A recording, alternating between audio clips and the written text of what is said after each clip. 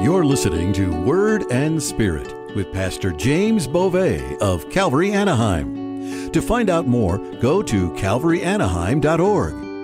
And now, here's Pastor James.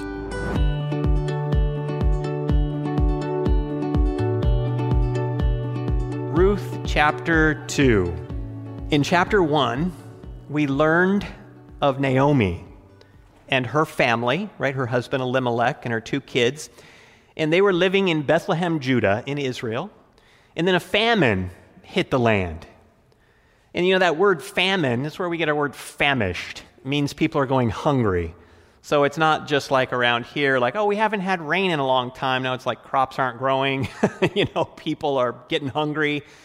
And so they panicked, and they really went against the word of God, and they left their homeland, the promised land. And they went backwards into the land of Moab, where there's pagan idolatry, and it was really the enemy of Israel. And then there, you remember, Elimelech, now his husband, died. And her 2 kids then married some of the local women, Ruth and Orpah. And then her 2 kids died too. And so it left just these 3 women widowed in a time and a place where it's not good to be a widow. It's very difficult. They're the most impoverished and reliant upon the rest of society for provision. And so it was that Orpah went back to Moab and to her people and to her gods. And remember, Naomi was saying, Ruth, you go back, but Ruth refused. And she was committed to Naomi, and she was committed to go with Naomi to find a new life, a new people, and a new God for her. And so this is like a salvation story, friends. This is a conversion story. This is a rebirth, right? And all of us can think back to maybe when we first came to Christ in that new beginning, and maybe letting go of some of the old friends that used to drag us back and take us down, and letting go of that old life and that life of the flesh to coming into the promised land and becoming one of God's people and fellowshipping with God's people and fellowshipping with God, the God of gods. And so there's this leaving behind of something, and there's going ahead in faith, not completely knowing exactly what that means, but just putting our trust in God to say, let's do the next thing. Now, with that said, there's Naomi and Ruth, and they go back, and they're living in Bethlehem, Judah now. And now what? That's where we get to chapter 2, verse 1. Let's go through it. It says, there was a relative of Naomi's husband, a man of great wealth, of the family of Elimelech. His name was Boaz. Ooh, this is just like this opening to this chapter just brings this, all kinds of hints of what might happen next. And we see that there's this guy Boaz. And we read in the Bible that Boaz is actually the son of Salmon and Rahab. So Rahab, the harlot, who was in the book of Joshua at the start of the book, you remember they were coming into the promised land. They came to Jericho. And there was Rahab the harlot who said, hey, she had the spies. Remember the spies that were spying out the land? And she hid them amongst the flax on the roof. And she said, oh, but remember me and spare me when you come. And so when they came and they marched around the walls and they blew the trumpets and the walls fell down, the walls fell down except for one part. And that was the part where Rahab's house was on the wall. And she and her family were spared. She then went on to marry Salmon, and they had a child here named Boaz. Boaz means, his name means, in him is strength. And we're going to see that as we read about him, that this is a strong man. He's a wealthy man. He's a leader. He's like a nobleman or a knight, if you want to compare it to like the Middle Ages. And really well respected and looked up to, but a man of integrity and a man of strength. It is interesting that later on, his great-great-grandchild, Solomon, I know I'm giving it away again, darn it, but builds a great temple, as you know, And one of the pillars in the front of the temple is named Boaz. Boaz. In him is strength. Interesting side note.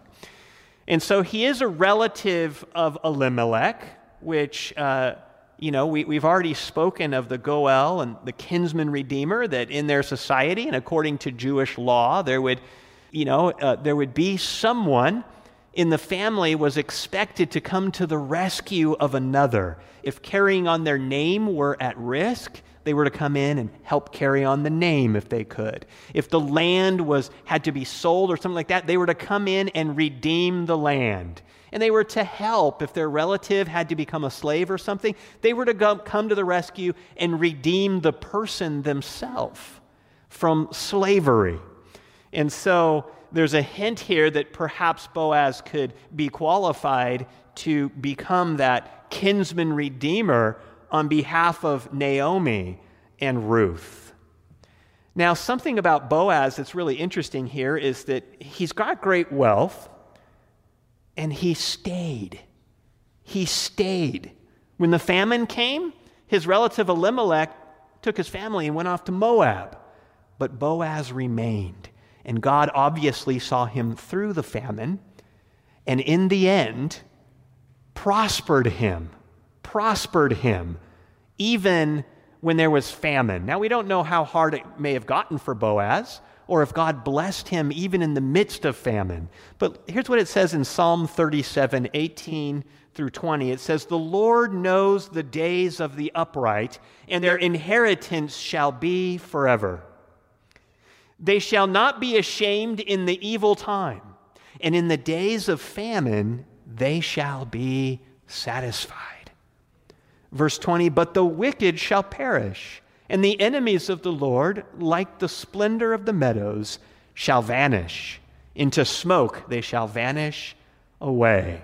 And so we have Boaz and we have Elimelech, right? And so let's endure hardships. Let's endure hardships. Let's not try to escape in disobedience to the Lord. And that's the key. God may call you to move. God might even call you to Texas, God forbid. And that's okay. That's okay. But don't run away from something that God's not saying go to, It's important. And God will prosper you as you endure the hardship in his strength. Amen? Verse 2. "So Ruth the Moabitess said to Naomi, 'Please let me go to the field and glean heads of grain after him in whose sight I may find favor.'" Now, this was a normal thing for an impoverished person to do in those times. In fact, this was a welfare program that God set up, that a poor person could go into a field that's owned by someone else and collect the leftover grain. I want to read that with you in Deuteronomy 24. So turn to Deuteronomy 24 and verse 19. We can see this law that the Lord set up, this welfare system for the poor. This is also found in Leviticus 23, which is a good place to go. And when Steve actually taught on this last July, he mentioned Leviticus 23, which was really good. So let's go to Deuteronomy 24, where it also speaks of this. It says in verse 19, "When you reap your harvest in your field and forget a sheaf in the field, you shall not go back to get it. It shall be for the stranger," or the foreigner, "the fatherless and the widow, that the Lord your God may bless you in all the work of your hands." So you're in there, you've got your reaping tool and you're reaping, and then the people who are collecting the sheaves are coming behind and bringing in the sheaves, and then you forget something and you go, "Oh man, I forgot. There's like a bundle of sheaves in the field, or there's some that we forgot to collect and bring up, or they missed something." Quality control comes in and says, "You guys missed something there. We're going to write you up." And you're not supposed to go back and get it. but you leave it for the stranger, the fatherless, and the widow, the poor, those that can't help themselves. Verse 20, or that don't have land and they're just impoverished for whatever reason. Verse 20, when you beat your olive trees, you shall not go over the boughs again. It shall be for the stranger, the fatherless, and the widow. When you gather the grapes of your vineyard, you shall not glean it. Afterward, it shall be for the stranger, the fatherless, and the widow. Verse 22, and you shall remember that you were a slave in the land of Egypt. Therefore, I command you to do this thing. Remember when you were a foreigner. Remember when you were a stranger in a strange land. Remember when you were on the outside wishing you were in. Remember when you couldn't own your own property. And be kind, be gracious, and be giving to those who are now in the situation that you were once in. You see, this is the heart of God, and this was his welfare system in this agrarian society. Now, I think that there's some lessons here that we can learn regarding welfare. And one is that the person needing the welfare was to go out and to glean, to work. We're going to find here in a moment that Ruth worked really, really hard. She was poor, but she worked really hard in the field to glean those leftovers. And what does this do for a person? Well, it maintains their dignity and their sense of hard work. And it helps them not to become lazy, because we're human beings and we're fallen by nature. And we will become lazy very easily if we don't keep working as long as we can. It doesn't enable laziness or abuse of self or others. You see, it's not just collecting a check. It's not just collecting a handout, but you're doing something. You're working for it, and that's good. And then also we learn here that this is for those who are truly in need, right? It mentioned the stranger, the foreigner. It mentioned the fatherless and the widow. You know, a young child who has no dad and can't go out and make his own living. The widow who often can't, own property and, is seen almost like a slave in those times, who really relied on having a husband to, for that social status and economical status and to get food. And so this welfare program was truly for those in need who, through temporary setback, or they were unable to work, they were outcast, they don't have family to help. The New Testament speaks of this too. We got a couple scriptures we can look at. The first one is 1 Timothy 5:8. It says, "But if anyone does not provide for his own, and especially for those of his household, he has denied the faith and is worse than an unbeliever." Ouch. And so what that's telling us is, look, if you have a family member in need, you're to take care of that family member. It is not the government's responsibility. It is our responsibility to take care of our relatives. And so we should. Next scripture, 1 Timothy 5:16. It says, "If any believing man or woman has widows, let them relieve them." So if you have a family member who is a widow and is in need, then we're to take care of them. "And do not let the church be burdened." It's not the church's responsibility to take care of people who can be taken care of by their family members. It's the family's responsibility, that it may relieve those who are really widows. Look, the church needs to step in for people who are really widows. They have no family members. They don't have a way. And the Bible says in another place, they're older. And, it's perhaps not realistic that they would remarry at this point. But it says, let the younger widows remarry and have a husband and let them be taken care of. And so, the church is not to be burdened when there's family members who can step in and take care of their family members. Now, there's all kinds of particular situations, right? We spoke about it's not to enable people to abuse themselves and others. We have a son or a daughter or a nephew or a niece or an uncle, an aunt, whatever, that just wants to go take heroin and get on meth and be on the street, and they're refusing help, and they just want to be on drugs.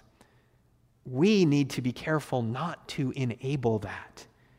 We have people that just want to be lazy and just want handouts. The Bible says he who doesn't work doesn't eat. And so there's got to be this balance, friends. It's not uncompassionate and unloving to withhold from someone who is not incentivized to work. You see?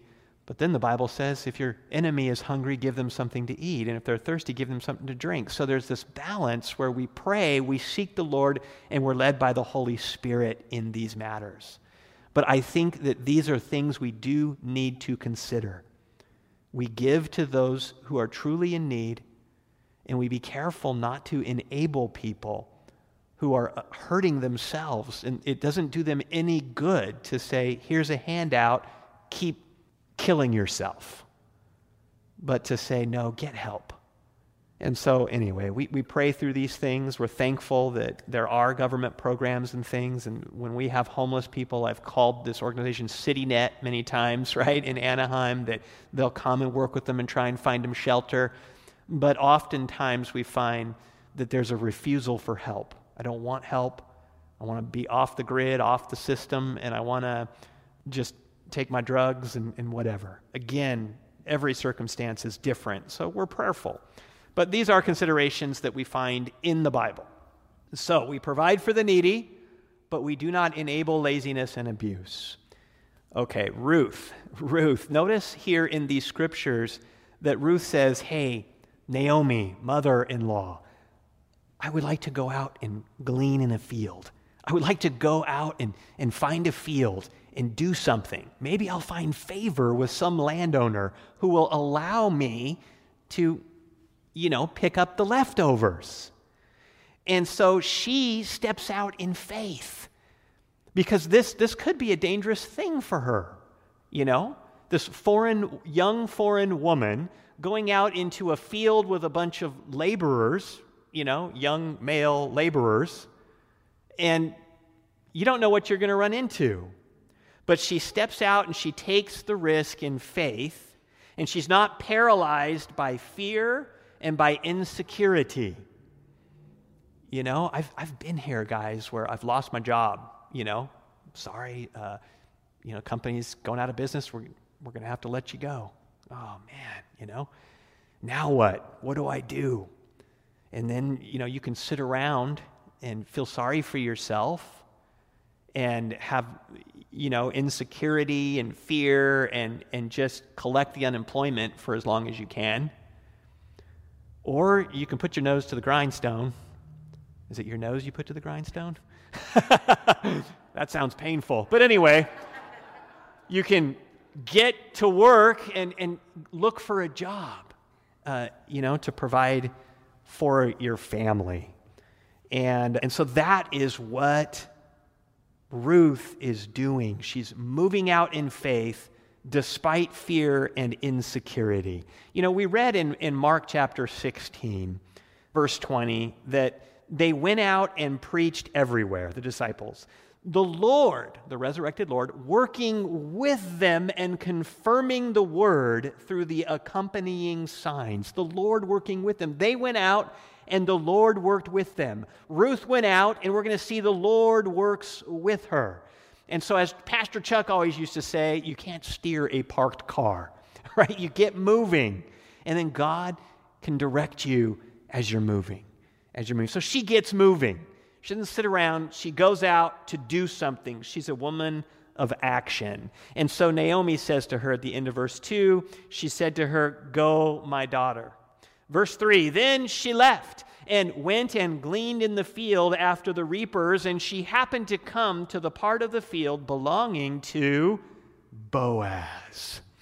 who was of the family of Elimelech. Notice the emphasis that keeps coming here. He's of the family of Elimelech. Verse 4, now behold, Boaz came from Bethlehem and said to the reapers, the Lord be with you. And they answered him, the Lord bless you. Now there's a couple things here we want to go over. Verse 3, first of all, it says that she left and went and gleaned in the field after the reapers. So she's just doing what the word of God would say. And she happened to come to the part of the field belonging to Boaz. She didn't know that this was Boaz's field. She was just going out and just, hey, maybe I'll find a field and find some favor and they'll let me glean. And she happens to come to Boaz's field. And so this is God's sovereignty at work here. As she's going out, the Lord is steering her and taking her to just the right field that she needs to be in. Have you seen that in your life too? Have you seen where you're just like, you feel like everything's out of control, you don't know what you're doing? Back to my personal testimony, where am I going to work? How am I going to get a job? And you go into an interview and you bomb it and they leave and it didn't work out good and you're like, but then you learn something from it and you go to the next interview and you're just like, where am I going to land a job, Lord? And then God brings the job. And you're like, whoa, this is amazing. What a great provision from the Lord. But you just happen to run into that particular thing, that God uses so mightily and wonderfully in your life. And it all works great. I think of it too with meeting Christy, my wife, the way that the Lord brought our children in such a special way through embryo adoption. All of these things, there were just so many miracles involved in all of this. And I'm sure you have your testimonies too. And it's just a reminder to all of us, though, to even when the going gets rough, then keep going. Stay with the Lord. We don't walk away and leave him, but in faith we go out, we move out. And now Boaz, you just learn something a little bit more about Boaz here as he says to his people, the Lord be with you. And they answer him, the Lord bless you. And this is in the time of the judges where there was no king in the land and everybody did what was right in their own eyes. And yet here there's this wonderful godly blessing happening. And so Boaz is a witness of the goodness of God here, and he speaks blessings. He speaks blessings to his people. This is, I think, a great, if I was to do a seminar or something on leadership, this would be a great book, wouldn't it? With a focus on Boaz. How did Boaz treat his employees? Well, he blessed them, and he brought the Lord into the situation. And so we too, those who are leaders in all of us, right? Whether it be family and grandkids or at work, and you have a leadership role, and people are looking to you as an example and so forth, you can bring the Lord into it. You can say things like, oh, praise God, or hallelujah, all of those things that just show forth to the world that I'm a Christian, I'm a follower of God. Amen? Verse 5, then Boaz said to his servant, who is in charge of the reapers, whose young woman is this? Verse 6, so the servant who is in charge of the reapers answered and said, it is the young Moabite woman who came back with Naomi from the country of Moab. The way he says it is, this is that one woman that we all know about.